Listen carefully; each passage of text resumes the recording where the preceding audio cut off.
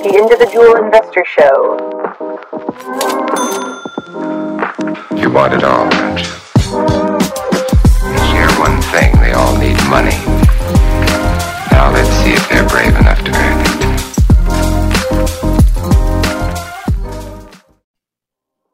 Hello, and welcome to the Individual Investor Show. My name is Jenna Brashear, your host for this evening.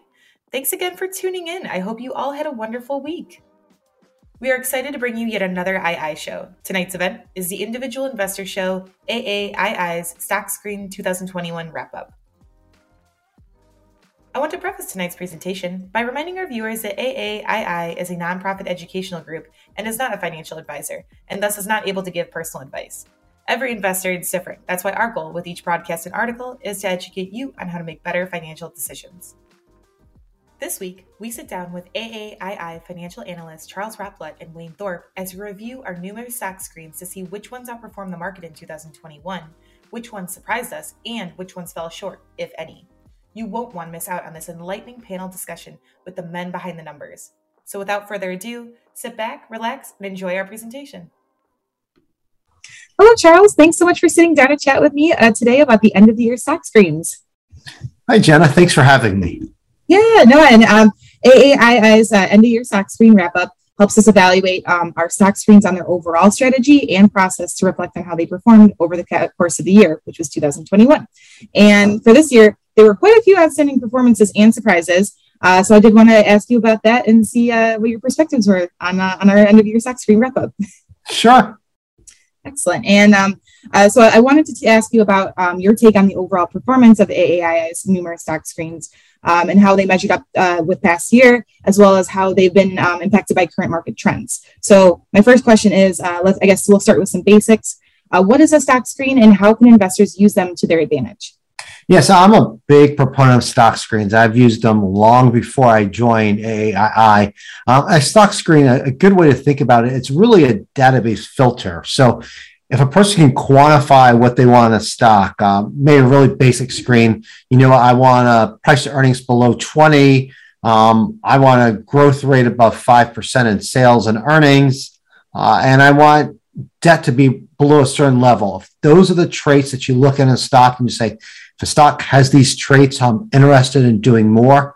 You can plug those into a stock screen and say, give me those. I want, find me stocks with P below 20, earnings and sales growth above 5%, and maybe debt to equity below 50%.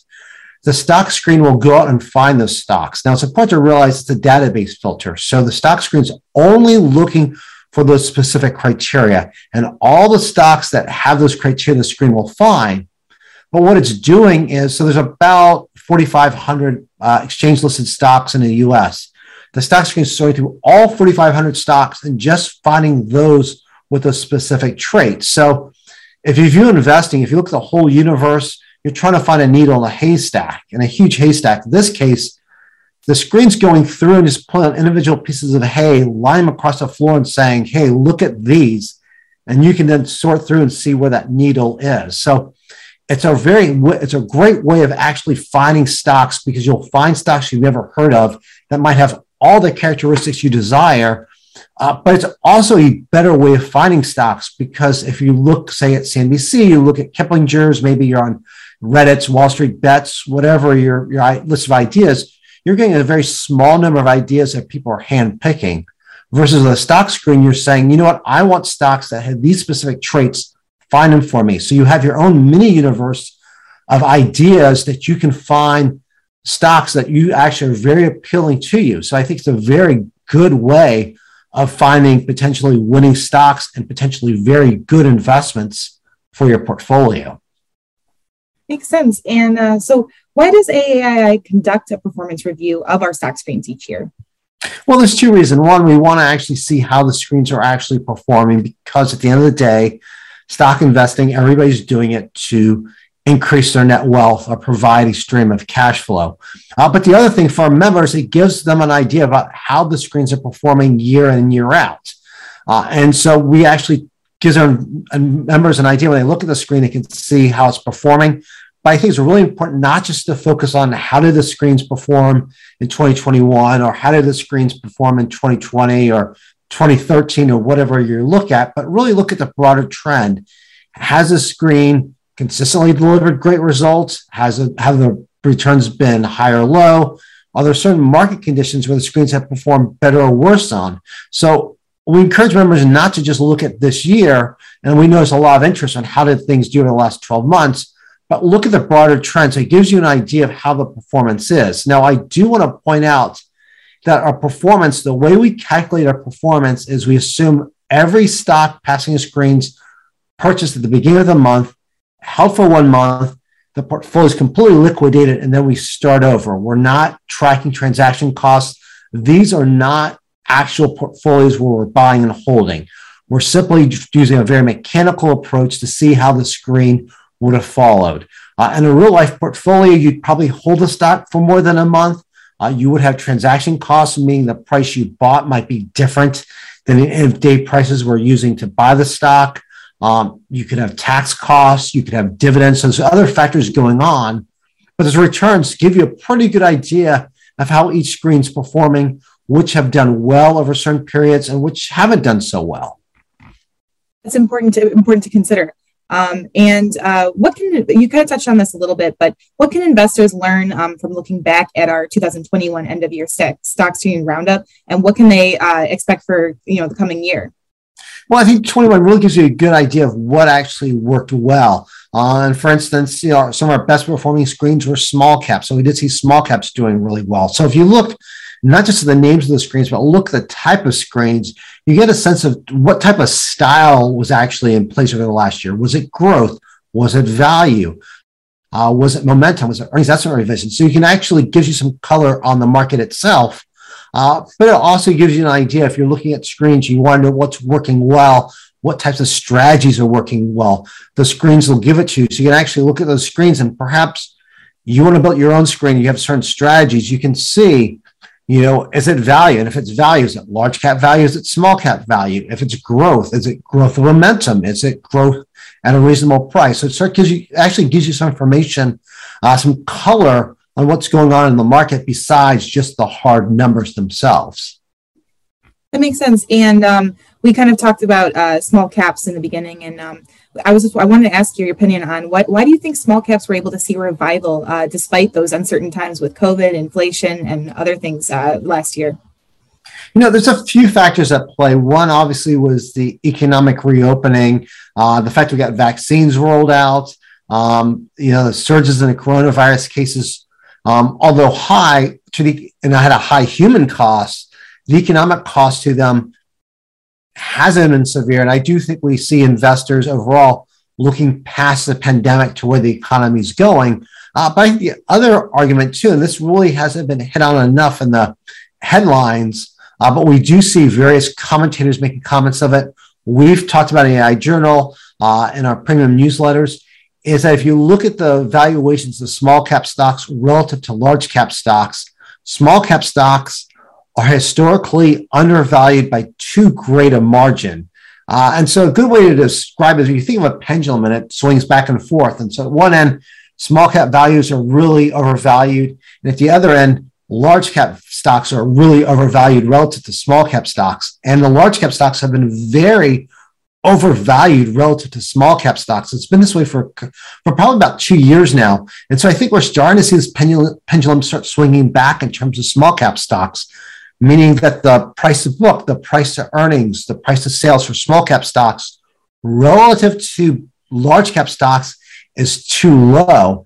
And I think you're starting to see investors across the market looking at small cap stocks and realizing these things are just too small. And it means one of two things. Either the historical relationship has completely broken down, or if we think about valuations of rubber band, this rubber band's become stretched too much, and it's somewhat's going to snap back. And perhaps we're starting to see some of that snap back occur right now. Interesting. And so in the AAII stock screening community, there's been some questions about how to use the estimates revision screens. Is there any guidance you can offer individual investors? Yeah, absolutely. So before I worked at AAII, I worked at Zacks Investment Research. And they're very focused on earnings estimates. So we did a lot of research into them. With earnings estimates, it's very important to realize these are a seasonal number. And so what happens is the company reports earnings, announces new guidance, analysts make adjustments to their forecasts. And so those changes will cause the stock to either appear on our earnings estimates revised up, meaning analysts are more optimistic about companies' prospects, or you'll see it passing our estimates revised down screen, meaning analysts are lowering their forecasts and they're more pessimistic on a company's outlook. Now, what usually happens is analysts tend to make those changes and then they go dormant. So particularly we see this after earnings season, see a lot of earnings estimates revisions being made because companies are announcing new guidance, releasing new results, analysts have new information, they adjust their models. And so you see a lot of stocks starting to pass those screens. And then as we move, say, a month away from earnings season, we see the number of the estimates drop. And you see a company that might have passed an earnings estimate screen no longer pass it because analysts aren't making any change. And some people will look at that saying, well, it's no longer passing the screen. I shouldn't hold on to it anymore. Often you actually see that company just go dormant because analysts aren't doing anything. They're waiting for new information. And there's what's known as a cockroach effect, meaning that if a company reports a surprise or changes its guidance, chances are if it happens once, you're going to see it happen again. You tend to see this in cycles. So you can see a company passing earnings estimate revision screen, stop passing it because analysts have gone dormant. And then when the next earnings report comes out, the company issues new guidance, beats again, analysts adjust their guidance, and all of a sudden the stock appears on the screen again. So while there can be a temptation to look at the screens and say, I'm going to just hold the stock only what's on the screen and then get rid of it, you actually encounter a lot of trading costs.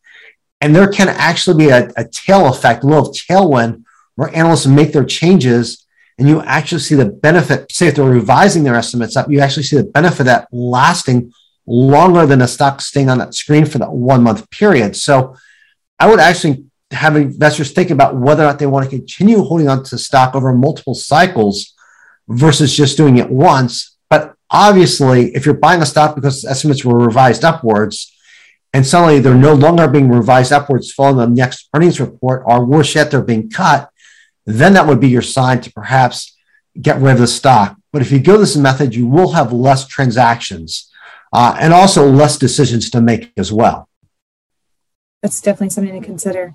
And I did want to ask, as a creator of the Prism Academy, which is a 5-step course that helps teach people how to invest with confidence, especially going into a whole new year that we're not very sure of, how can investors use stock screens to fund those financial goals?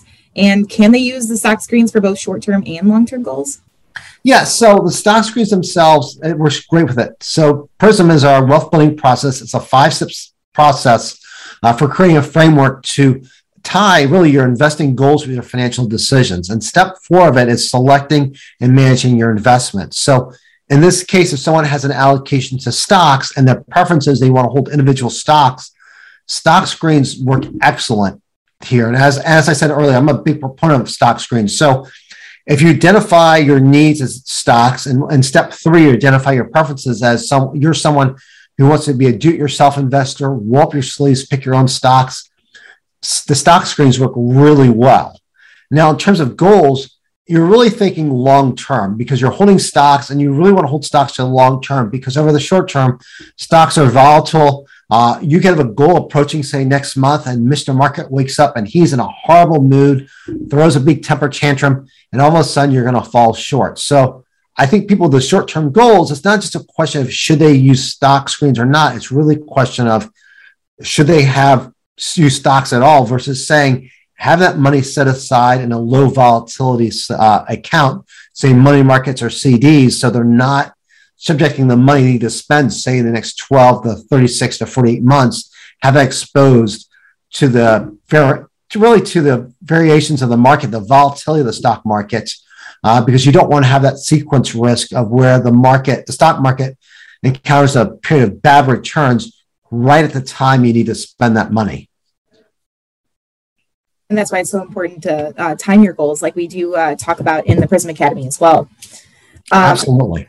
And then I also did want to touch on your article, When to Rebalance a Portfolio, which is in the January 2022 issue of the AAII Journal. And just one of my first questions is, what is rebalancing your portfolio and why does everyone have varying strategies?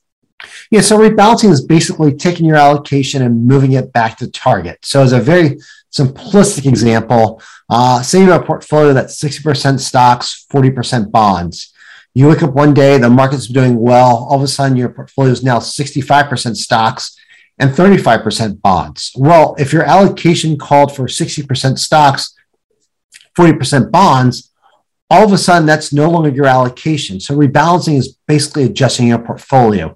You're taking money out of stocks, in this case, taking 5% of your portfolio out of stocks, reducing that 65% down to 40%. And then your bonds, which are right now 35%, you're taking that 5% of your portfolio value that's now in cash and boosting your bond allocation up to 40%. So you're bringing it back to that target allocation. And the whole point of diversification is if you have an allocation and you believe that allocation is the right allocation for you, then rebalancing is simply a form of preserving that allocation. Because if you do not change your allocation, over time, your portfolio is going to drift and you're going to end up with a portfolio allocation that's very different than what you started out with. And if you want a portfolio allocation, say that's mostly stocks, that's fine. But that should be your original starting allocation. Your goals, you shouldn't be not having your portfolio drift to that because you didn't do anything. You should be starting out with that allocation. So rebalancing is really a matter of just preserving your allocation. It really starts with finding an allocation that's right for you, given your goals and your tolerance for risk. And in your article, you do mention, you say that portfolio rebalancing is a buy low, sell high strategy. What do you mean when you say that? Yeah, so the idea is with rebalancing, you're basically putting money back into the assets that are underperforming. And a lot of people, that sounds like, well, just give me cough syrup. I'd rather drink that instead. But and really, when you think about it, if one asset's underperforming, chances are its valuation is going to be lower. And when rebalancing really works, particularly in the equity side, is if you have a market correction or a bear market. That's when rebalancing is really beneficial because that's the time that your stock allocations are probably going to be below your targeted asset allocation. So it gives you the ability to go in there and buy stocks when they're cheap. Now you could do that with other assets. If you have bonds, maybe you have real estate, maybe you're cryptocurrency. You're actually moving money to the assets that are underperforming. Now, some people might say, well, I'm taking money out of the assets doing well. Yes, you are. But if that asset's doing really well, there's a reasonable chance that asset class is either highly valued or perhaps expensively valued. So you'll never time the top, and your goal is not to time the top, but your goal is to say, hey, this asset class is doing really well. Well, let me take some profits off of it before it peaks. And I wish I had taken some money off the table then. And speaking of timing, when we talk about rebalancing your portfolio, in your own opinion, what is the best time to do this? There's a couple of theories on how to do it. One is just to do annual rebalancing. And the argument for doing that is January 1, you check your allocation, you just rebalance. There's a very simple way of doing it. You will result in more transactions. And it's important to realize that investing is messy. So if you set your allocation, again, we'll use this very simplistic example of 60% stocks, 40% bonds. On any given day, it might be 62% stocks, 38% bonds, maybe 41% bonds, 39% stocks. It'll fluctuate depending on how market conditions are doing. And so you don't want to rebalance too often because not only will you have a lot of transactions, you'll literally just drive yourself crazy. But you also want to allow your portfolio, give your chance for your winners to run. So the point of rebalancing is to have some reins on it so your winners don't run too far and become too large a portion of your portfolio. But you want to allow the asset classes that are doing well room to run. So how often should you do it? Vanguard's looked at the data and they suggest using bands of 5 or 10 percentage points. So if your allocation moves 5 or 10 percentage points off target, then you rebalance. And I think it's good to tie it with certain calendar periods. You can look at it at the end of each year. I tend to look at my portfolios at the end of April, at the end of October. The end of April is the end of the best performing 6 months for the markets, which is November. Sorry, it's November through April. And the worst 6 months historically has been May through October. So I use those as signals. Has my portfolio shifted too much? Some people just say you look less often. Maybe you look once every 2 years. So it's the point of when you look and when the thresholds you draw are up for debate. But I think the point is you do set thresholds and you say, if my portfolio is off balance by this percentage point on this date, I'm going to act. And if it's not off kilter too much by that point, I'm not going to do anything. So a lot of times with the rebalancing, you're checking, there's nothing to do, and you just go on. You don't touch your portfolio again. But those times when it does happen, then you can do it. And for people who rather rebalance less often, they could also look at just major market points. If the market's had a really huge, stock market's had a really big run, maybe at that point you say, if the market's gained 30%, I'm going to check. Or perhaps if I know the market's fallen by 20%, I'm going to check. So you just set these thresholds. And those thresholds are up for debate about in terms of when you look, whether it's performance or calendar dates.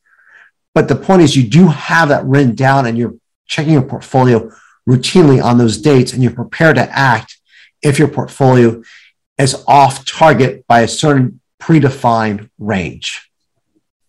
Makes sense. And we have quite a few members that are either nearing or already in retirement. What would rebalancing look like for them, and what would they want to primarily focus on?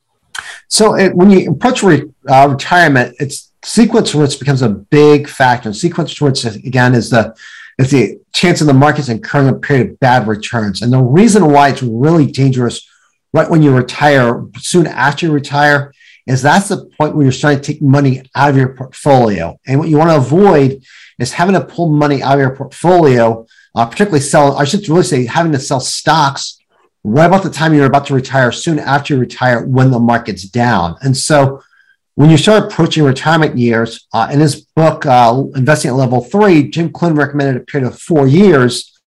You want to start building what's known as really buffer assets. And these are very low assets that are uncorrelated with the performance of the markets. Jim Clinton used a cash bucket. He suggests between 2 to 4 years of assets and of expenditures in cash. So what are you going to need to spend over the next 2 to 4 years? Hold that in cash. I've seen others suggest using a reverse mortgage. Those can be expensive. Those can be complicated. So those need to be investigated, or perhaps using an annuity.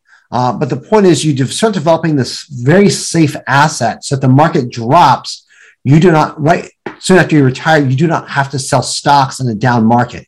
You have these very safe assets you can rely on for cash flow. So that's the one thing. But also, I think people as they retire, take a look at their allocation, see how aggressive it is, and look at the retirement goals. How much of the retirement is going to be covered by non-portfolio sources of income, meaning annuities, pension benefits, Social Security benefits. And if you're realizing you're going to have to rely on your portfolio to fund retirement, then you want to start considering, what is your likely longevity? Are you in good health? Did you have parents that lived a long time? If so, at age 65, you could be looking at 30 years of retirement, which means you need to think a lot about growth. If unfortunately you have a lot of health conditions, perhaps there's, your family unfortunately doesn't have a good history of longevity, then you might want to be more conservative in that scenario. So it definitely varies, but you definitely want to do that assessment as you near retirement, and not when you retire, but really think about 4 or 5 years in advance about what you need to do as you approach retirement, and how your tolerance for risk might evolve at that point. And I'll point out, PRISM process helps you do this. Yeah, I was just going to say that, in step 2 of the PRISM process right now, we're in the AAI community, and we're talking about sequence risk and, your risk tolerance. We have a risk tolerance worksheet that we've been going through each different parts to show why it's important to think about this before you even retire, like you said. And in regards to the PRISM Academy, how does rebalancing your portfolio each year stay on track for your overall financial plan? Yeah, so that goes into our step 5, which is basically monitoring your portfolio and your life stages and your allocation. So that step 5 is really part of it. As you're doing your step 5 and you're monitoring your overall portfolio, at that point, if rebalancing is part of your strategy, you want to make sure that's part of your rules. It's part of step 5. You're checking your portfolio on pre-designated dates to see if your portfolio needs rebalancing. If it does, at that point, that's when you would do the rebalancing. That makes sense. And, we talked about a little bit about stock screens in the first part of the interview. I did want to ask you, does looking at the end of year performance review of stock screens help you rebalance your portfolio into the next year? It doesn't necessarily do it. It might give you some clues in terms of your falling styles. So if you want a certain mix, say, of growth versus value, it can give you some ideas. But I think ultimately it still comes down to looking at your portfolio, because you have a situation where maybe you relied on growth screens, you relied on value screens, and perhaps you relied on growth screens and values had a good year. Well, you might still find that one growth stock that did extremely well. So you still want to look at your portfolio, but it can give you an idea when you look at the screens in terms of what did well. If styles are part of your allocation, that you want to have a certain exposure to growth, you want to have a certain exposure to, say, value, or perhaps you're following the momentum factor or dividends. That'll give you an idea if that's part of your investing philosophy, to give you some idea about what types of investments have done well and what haven't. That makes sense. And is there anything else you'd like to highlight from your article about when to rebalance a portfolio? The one thing I will point out is some people look at rebalancing and think to themselves, well, I don't need to do it. But I think it's important to realize, going back to this point, if you think allocation is important, then it's important that you maintain that allocation. Now, the allocation could be 100% stocks, which case you don't need to rebalance. Your portfolio is what it is. But if your portfolio allocation is anything but 100% stocks, then I would encourage you to periodically look at your portfolio and decide, does your current portfolio still match that desired allocation? If it doesn't, then you either should rebalance. And if you think to yourself, well, I like my current allocation, then I think maybe going through a prison process and determining, is that allocation the right one for me? And if so, codify it and then make that the allocation you're checking to see whether or not your portfolio needs to be rebalanced. I agree. That makes sense. And you can join the Prism Academy either by going to our website, to our Learn and Plan or Planning tab on the top of our navigation bar, which I can link at the end of the interview. And then you can also go to community.aaii.com. But thank you so much for shedding some light on both the stock screens and your new article. I really appreciate you taking the time to talk with me today, Charles. Thanks, John. I enjoyed it. Yeah, and I'd like to tell members, if you'd like to check out our end of year stock screens article or Charles's How to Rebalance Your Portfolio article, you can find them both in the January 2022 issue of the AAII Journal by visiting aaii.com/journal to learn more. And I want to thank you again, and I really appreciate you, and I hope you have a great rest of your evening. You too, Jenna. Thanks, Charles. Take care. Hello, Wayne. Thanks so much for sitting down to chat with me today about the end of the year stock screens. Oh, my pleasure. Great to see you, Jenna. Yeah, it's good to see you too. And so AAII's end of year stock screen wrap up helps us evaluate our stock screens on their overall strategy and process to reflect on how they performed over the course of the year 2021. And this year, they were quite a few outstanding performances and surprises. So I wanted to talk to you a little bit about that, get some of your opinions, and hear your perspectives. The first question I have is, let's start with some basics. So what does the end of the year stock screens review focus on? Well, I mean, just some broad overview is most members are probably aware of. AAII tracks 60 different stock idea screens on our website. These are screens that AAII has developed over the last 20 plus years, based on the writings or the strategies of many well-known investors, Warren Buffett, William O'Neill, David Dremen, Jim O'Shaughnessy, et cetera, as well as common investment factors. So these are more investment characteristics that have been shown to generate above average performance over the long term. So, issues such as value, size, quality, estimate revisions, and things like that. So the annual stock screening review that appears in the journal is a synopsis or a recap of how all these strategies have performed over the last year. So that's, generally speaking, that's what you're getting from that. And it's also, for me, it's interesting just to see, because on a year-to-year basis, to look to see whether a certain strategy was the best performer or the worst performer in a given year isn't necessarily meaningful from an investment standpoint. It's interesting. It's a bit of trivia. and things like that. But to say that, for example, the O'Shaughnessy Small Cap Growth and Value screen, which was the top performing screen for this year, the fact that it was the top performer in 2021 is just more of a piece of trivia or a factual statement. You really need to start drilling down as far as, what was the underlying strategy? Do these components have long-term predictive power? So, it's nice to say or see what things have done well, and inevitably everyone likes to see, I'm a O'Shaughnessy fan. How did he perform this year? Or I'm a Neff fan. But so it's an interesting exercise to perform every year. That makes sense. And what criteria do our analysts use to create the end of year stock screen review? Because I know you mentioned a little bit, but wanted to get a little bit more information on that. Well, we track 60 different stock screens, and as far as the methodology we follow to come up with the performance, so we look at everything. We look at all 60, warts and all. We don't, there are a lot of, not a lot. I'm aware of certain services that will only highlight, the best of the best in a given year. And I think it's definitely useful to know what types of criteria, types of strategies perform well. But it's also, I think, very worthwhile and informative to know what doesn't perform well as well. So we look at all 60 of our stock screens. As far as the performance that we're reporting, some people aren't aware of this, but I think it's very important to point out the fact that all of the performance data that we report on our website, as well as in this annual review article, is hypothetical performance. We don't have real money invested in these different stock ideas screens. What we do is we run these screens monthly, and AI members, basic members, can access updated lists of the passing companies that pass all of these screens the first trading day of every month. If you are a subscriber to our A+ service or Stock Investor Pro, which is our fundamental stock screening program, you can access these passing companies lists on a daily basis. But for our performance calculations, we run a screen at the end of the month, and whether it's one company or 100 companies, we track, we make note of all of the tickers that pass a screen at the end of the month.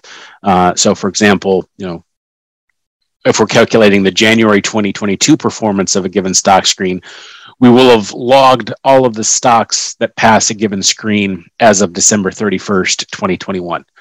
Fast forward now to the end of trading for January.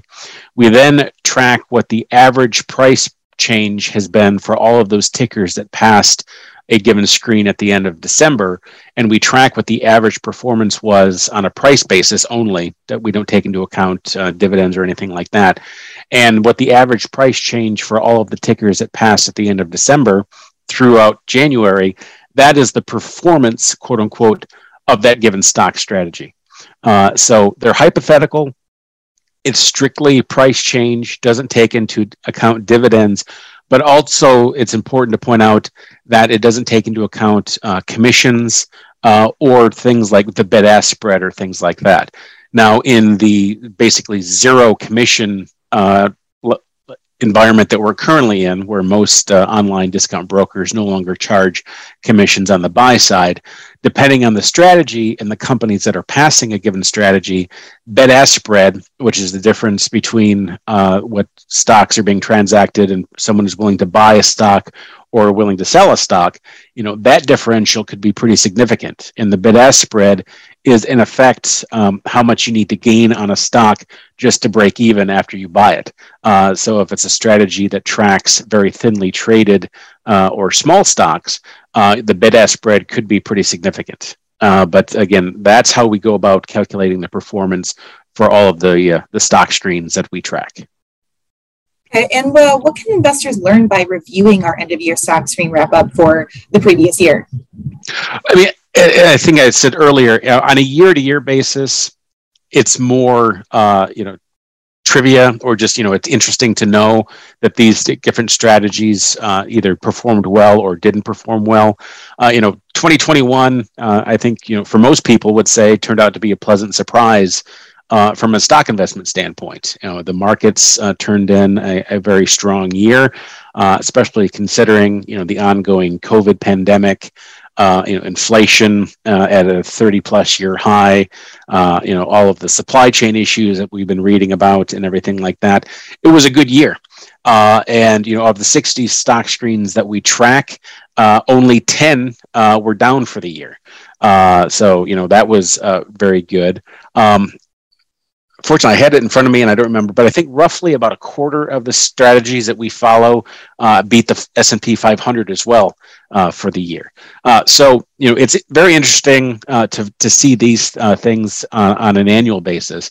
But really, if you're looking for it, from an investment standpoint, what I think is really most meaningful is when you start looking at the longer term performance. So, 3, 5, 10 year performance, or as since inception, which for most cases starts from the beginning of 1998. And what you'll see is, that's where things, start to average out. So from an investment standpoint, I think it's really most meaningful looking at our stock screens is seeing those strategies that have performed well over longer periods of time. Perfect example, last year, the foolish small cap 8 screen was our top performer. But this year was one of only 10 screens that actually posted a negative return for this year. So, just to buy what's the best this year typically won't translate into being the top performer again last year. But at the same point in time, when you look at the 5 and 10 year or since inception numbers, that foolish small cap 8 screen does rise back up towards the top over the long term. So you might have a great year one year, a poor year the next year, but then when you start looking at the longer term, that's where I think is most beneficial for an investor. That makes sense. And so as we delve a little bit more into the specific strategies that were performed really well, what was the top performing stock screen in 2021, and why do you think it performed well? Well, the top performing idea screen for 2021 was the Jim O'Shaughnessy small cap growth and value screen. This is a screen that was looking for small companies. So they're looking for companies that have a market cap between 200 million and 2 billion. Small cap stocks did have a good year last year, but it's also a value screen. And the value criteria for this particular screen is looking at a price to sales ratio of 1.5 or lower. And so small cap value stocks actually did very well last year as well. So I think it rode the tide of small cap value stocks doing well. And the growth component, it's a very basic growth component. It's looking for positive earnings growth over the last 4 quarters. But I think the other thing that was extremely beneficial, and we see this repeating itself over and over, is there's also a price momentum component to this particular screen. And that's looking at relative strength against the overall market over the last 13 and 26 weeks, and looking for stocks that have at least above average relative strength. And there's a lot of academic studies out there that show that if you momentum strategies looking at relative strength, 13, 26 week, etc., and overlaying that with a more value-oriented approach, does perform well in the long term. Again, there might be because of market rotation, things like that. It might have a bad stretch of a year or two, but over the long term, integrating both momentum and value has been shown to generate above average returns. And as far as the top factor strategy for 2021 that was listed in the article, it was our price to free cash flow screen. So what does it focus on, and what advantages does it offer investors compared to other similar stock screens? Well, the price to free cash flow screen, that is a value oriented approach. So the first thing it does is it looks for companies that have generated positive free cash flow over each of the last 5 fiscal years. And myself as an investor, I really do look at free cash flow. Free cash flow is basically the cash the company has left over from its operations after taking into account its capital expenditures. So basically, what it needs to do to keep the lights on, as well as expand, as well as then paying dividends.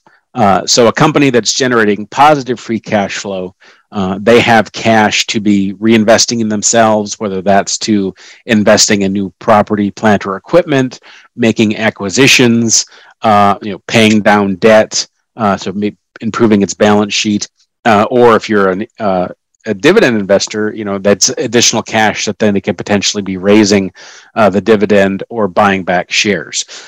So it's looking for companies that have a history of positive free cash flow, but then it also looks for companies that have a price to free cash flow that's below the industry average, and generally speaking, ranks in the if they pass all of the other criteria, we then look at the 30 companies that have the lowest price to free cash flow. So these are companies generating strong positive free cash, as well as that are trading at a discount based on price to free cash flow. So this is, again, probably rode the tide of value, making a bit of a comeback last year. I would say that's probably the biggest thing, is the fact that it's a value oriented approach, but then also speaks volumes to the fact that free cash flow typically points to a stronger company fundamentally. And you mentioned before that we don't just look at the best performing, but also the not so or the weak performing as well. So I did want to bring up that we found that the weakest strategy was the insider net purchase screen. Why do you think it performed poorly this year compared to other years? Well, actually, and it's, you'll look over the long term, as I said at the top, over the long term, you'll typically see the same screens rising to the top. When you look over the long term, you'll often see the same screens falling to the bottom.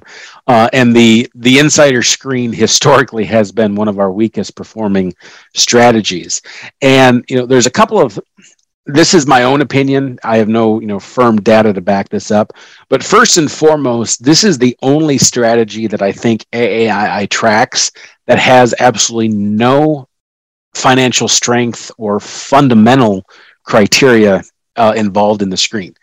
It is looking for companies that are smaller, actually have a market cap of less than $1 billion, which, depending on what sector rotation or market rotation is going on, that will have an impact on the performance.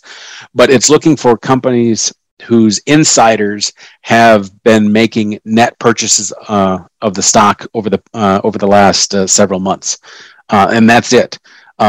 So first and foremost, insider buying as a standalone screen has not been shown to perform well. But I think also, at least in my mind, if I'm an insider and I want to buy my stock, when would be a great time to buy the stock? Well, if I believe in the company, I want to buy the stock when the price has been beaten down. So if these stocks don't perform well, this might be a great opportunity if you're an insider then to be buying it. So, it might be the fact that the insider is buying at a discount, and then that price might rebound, several months down the line. So it's not reflected in the performance of this strategy. But, insider buying as a standalone, I don't think has much predictive power, as well as then, our insiders buying at this point in time because the stock price is beaten down. And so that's why you're seeing a poor performance of the strategy.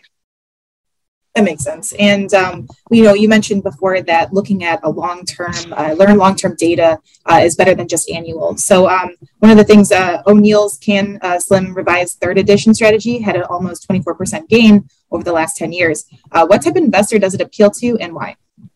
Well, actually, I think you'll find over the long term, you've got AI tracks, I think, like 4 or 5 different Can Slim approaches. William O'Neill has been a prolific writer of the Can Slim approach and has periodically tweaked the Can Slim strategy. And almost all of the CanSlim screens that AAII track have very strong long-term performance. So, the CanSlim approach, generally speaking, is looking for stocks that are exhibiting characteristics that O'Neill's research has shown. These are the characteristics of stocks that right before they have a big price explosion. And so what the CanSlim approach looks for is strong short-term earnings growth. So,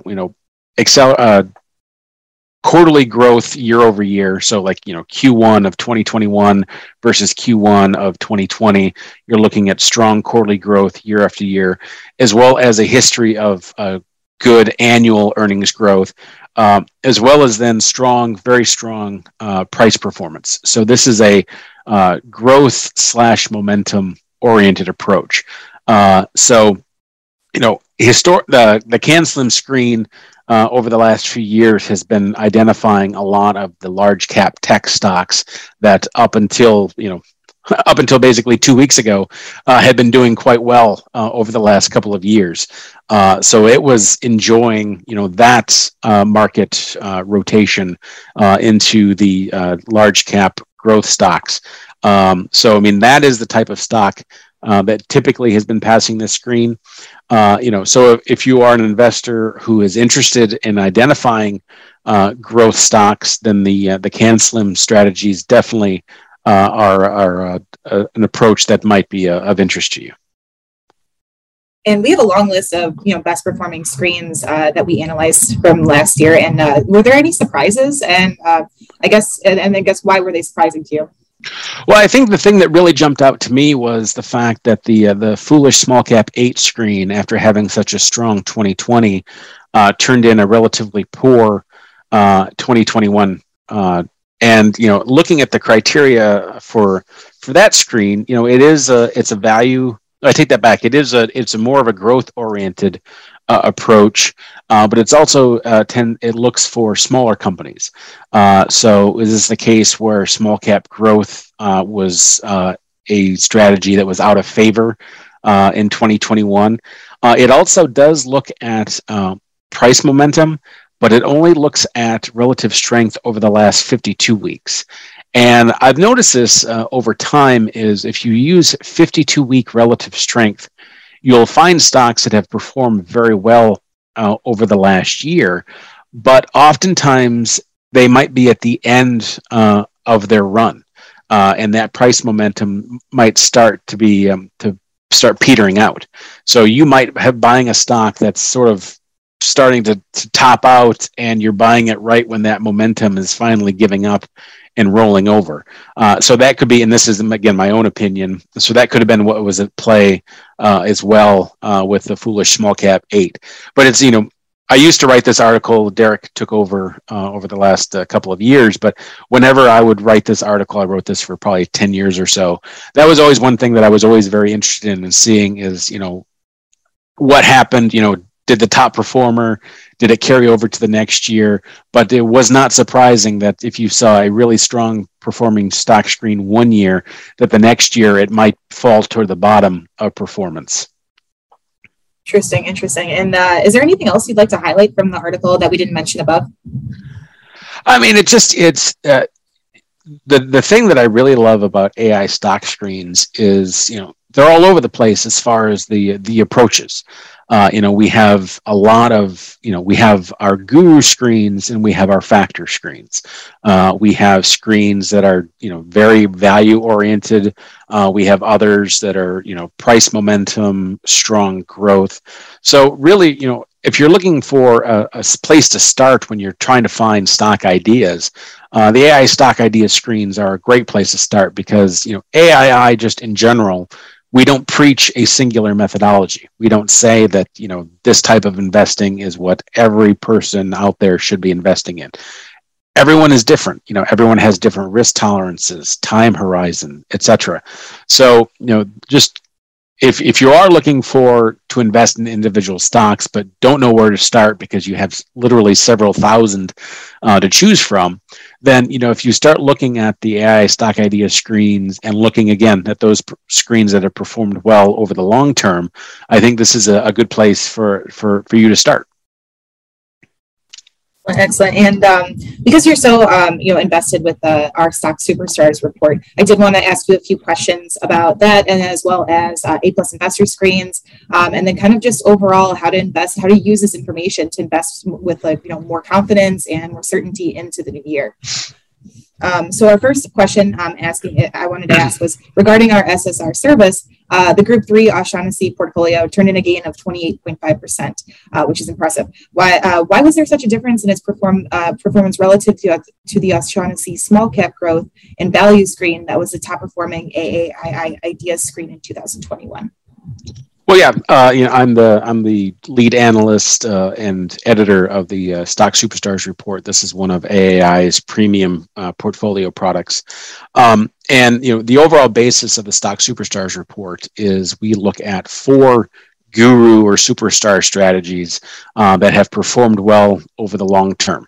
And one of those strategies is based on the research performed by Jim O'Shaughnessy.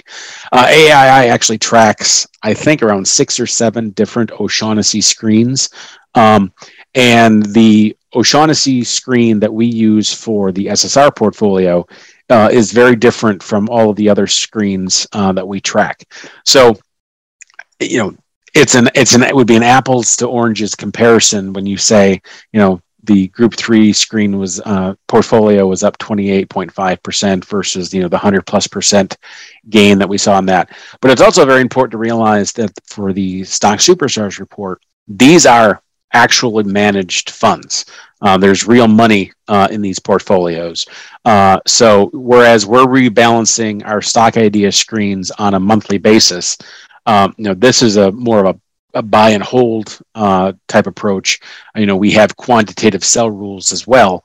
But the Group 3 O'Shaughnessy screen used for SSR really took O'Shaughnessy's research to the next level. He's written several editions of his What Works on Wall Street book, which is a fabulous investment text. But in one of his early editions of that, he actually put all of his eggs in the price to sales basket.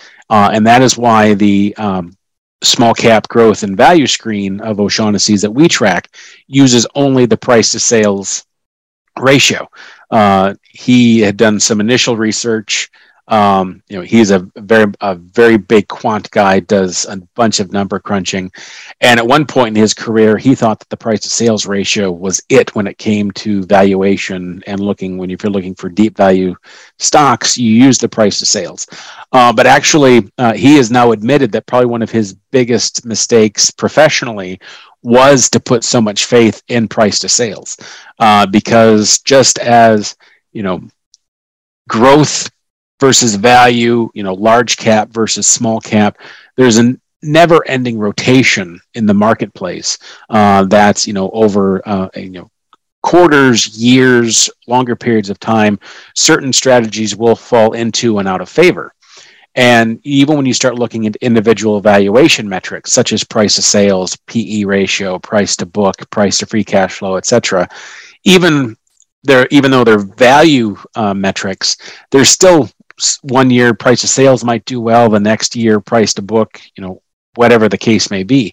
And so what O'Shaughnessy discovered was that he started using a composite for valuation. So he took a collection of value metrics: dividend yield, price to book, price to free cash flow, price to sales, PE, etc.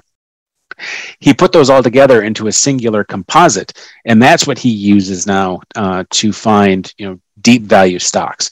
And that's what we use for the Group 3 portfolio. We use a valuation composite to identify low price stocks, as well as elements of earnings quality and financial strength.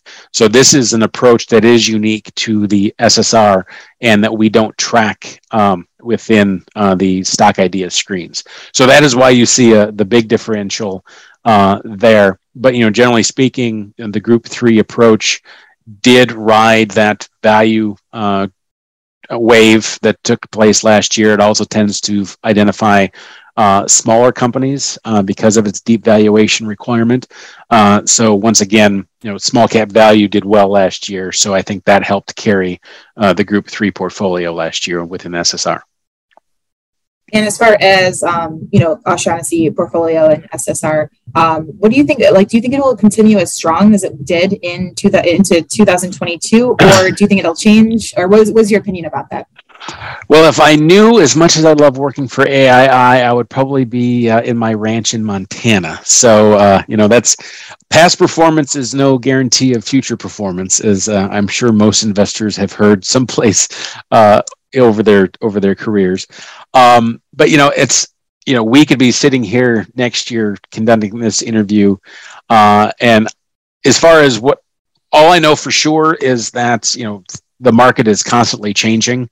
I saw a statistic at the end of last year that if you looked at the top performing sectors in the S&P 500 over the 4 quarters last year, in almost every quarter, there was almost a complete turnover as far as what the top performing sectors were, even on a quarter to quarter basis. I think there was maybe a couple of quarters where real estate was a strong, one of the top 3 or 4 in a given quarter, and maybe information technology as well. But by and large, even on a quarter basis, the sector rotation was pretty significant. So we're seeing right now, obviously what is today? Today is it's the 10th of January. We're already seeing what appears to be a pretty strong rotation out of large cap growth stocks. The NASDAQ has been in a little bit of a free fall now to start the year. That could rebound next week, or it could continue. So I think, generally speaking, if as an investor, it's very important to have a long-term approach, but also to be adequately diversified so that you don't have all your eggs in, the large cap growth baskets. So you'd be hurting right now. It would have served you very well, probably over the last couple of years. But I also am of the opinion that no investor can know with certainty, when that rotation is going to take place. So instead, and which is what the cornerstones of the Stock Superstars report is, we've looked at 4 strategies that have a long-term history of outperforming the market. But when you start looking at the 4 strategies, they're also distinctly different from each other. So you're not going to be investing. So you're diversifying from a style standpoint as well. So there's many ways you can diversify, whether it's growth versus value, market capitalization, but we take it one step further with the SSR portfolio and diversify on a style basis. So getting back to the ultimate question was, do I know what's going to be doing well over the next year? I don't. And because of that, that's why I preach the diversification that we follow for the SSR portfolio. And as much as we'd like to have a crystal ball at our fingertips, I wonder, what makes SSR such a great tool for individual investors, especially going into the new year?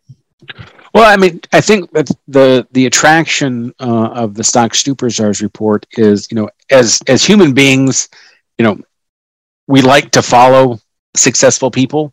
And why recreate the wheel when you have access to some of the best investors ever?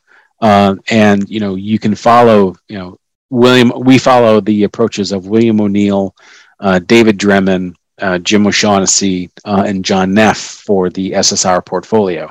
And so if you're someone who truly believes that being able to mimic the approaches of these superstar investors does yield long-term success, which we've just actually this month we're celebrating our 20th anniversary of SSR, and over that, since inception, we've outperformed our benchmark, which is the IYY ETF, which is a total market ETF.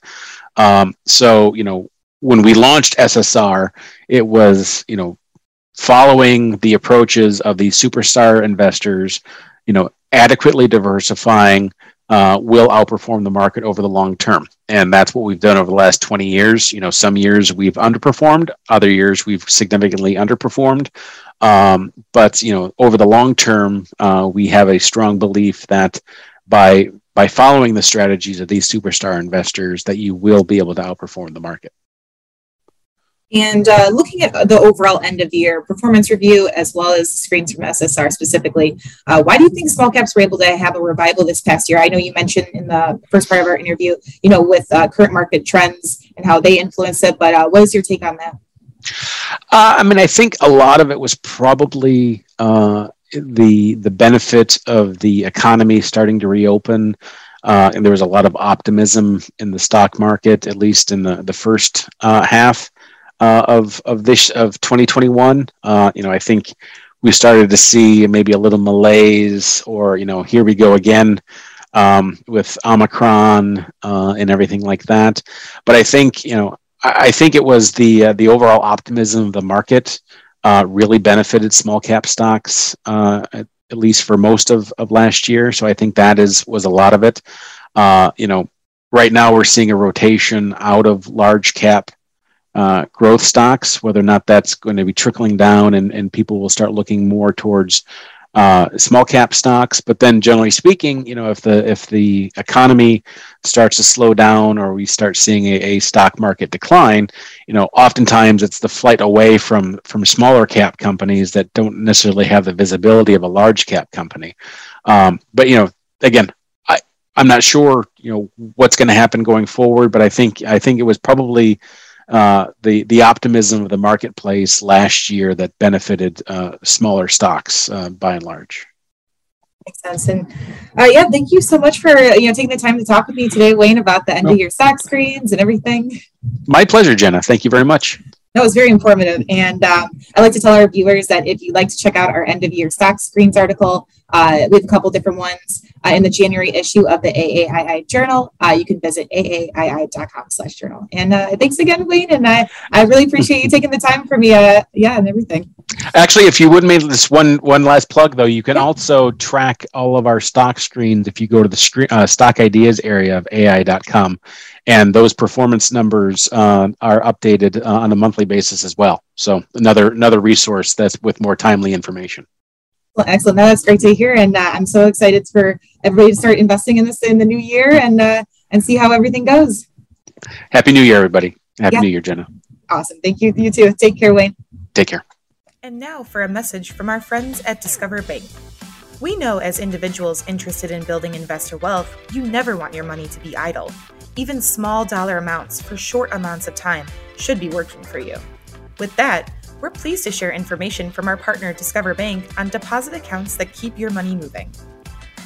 You can choose from several options to help you meet your short-term or long-term financial goals. The best part? All of the deposit accounts offer preferred member rates. Take a look. With Discover, you can earn over 5 times more interest than the national savings average with preferred member rates and pay no fees. That's no fees, period. Plus, no minimum balance is required.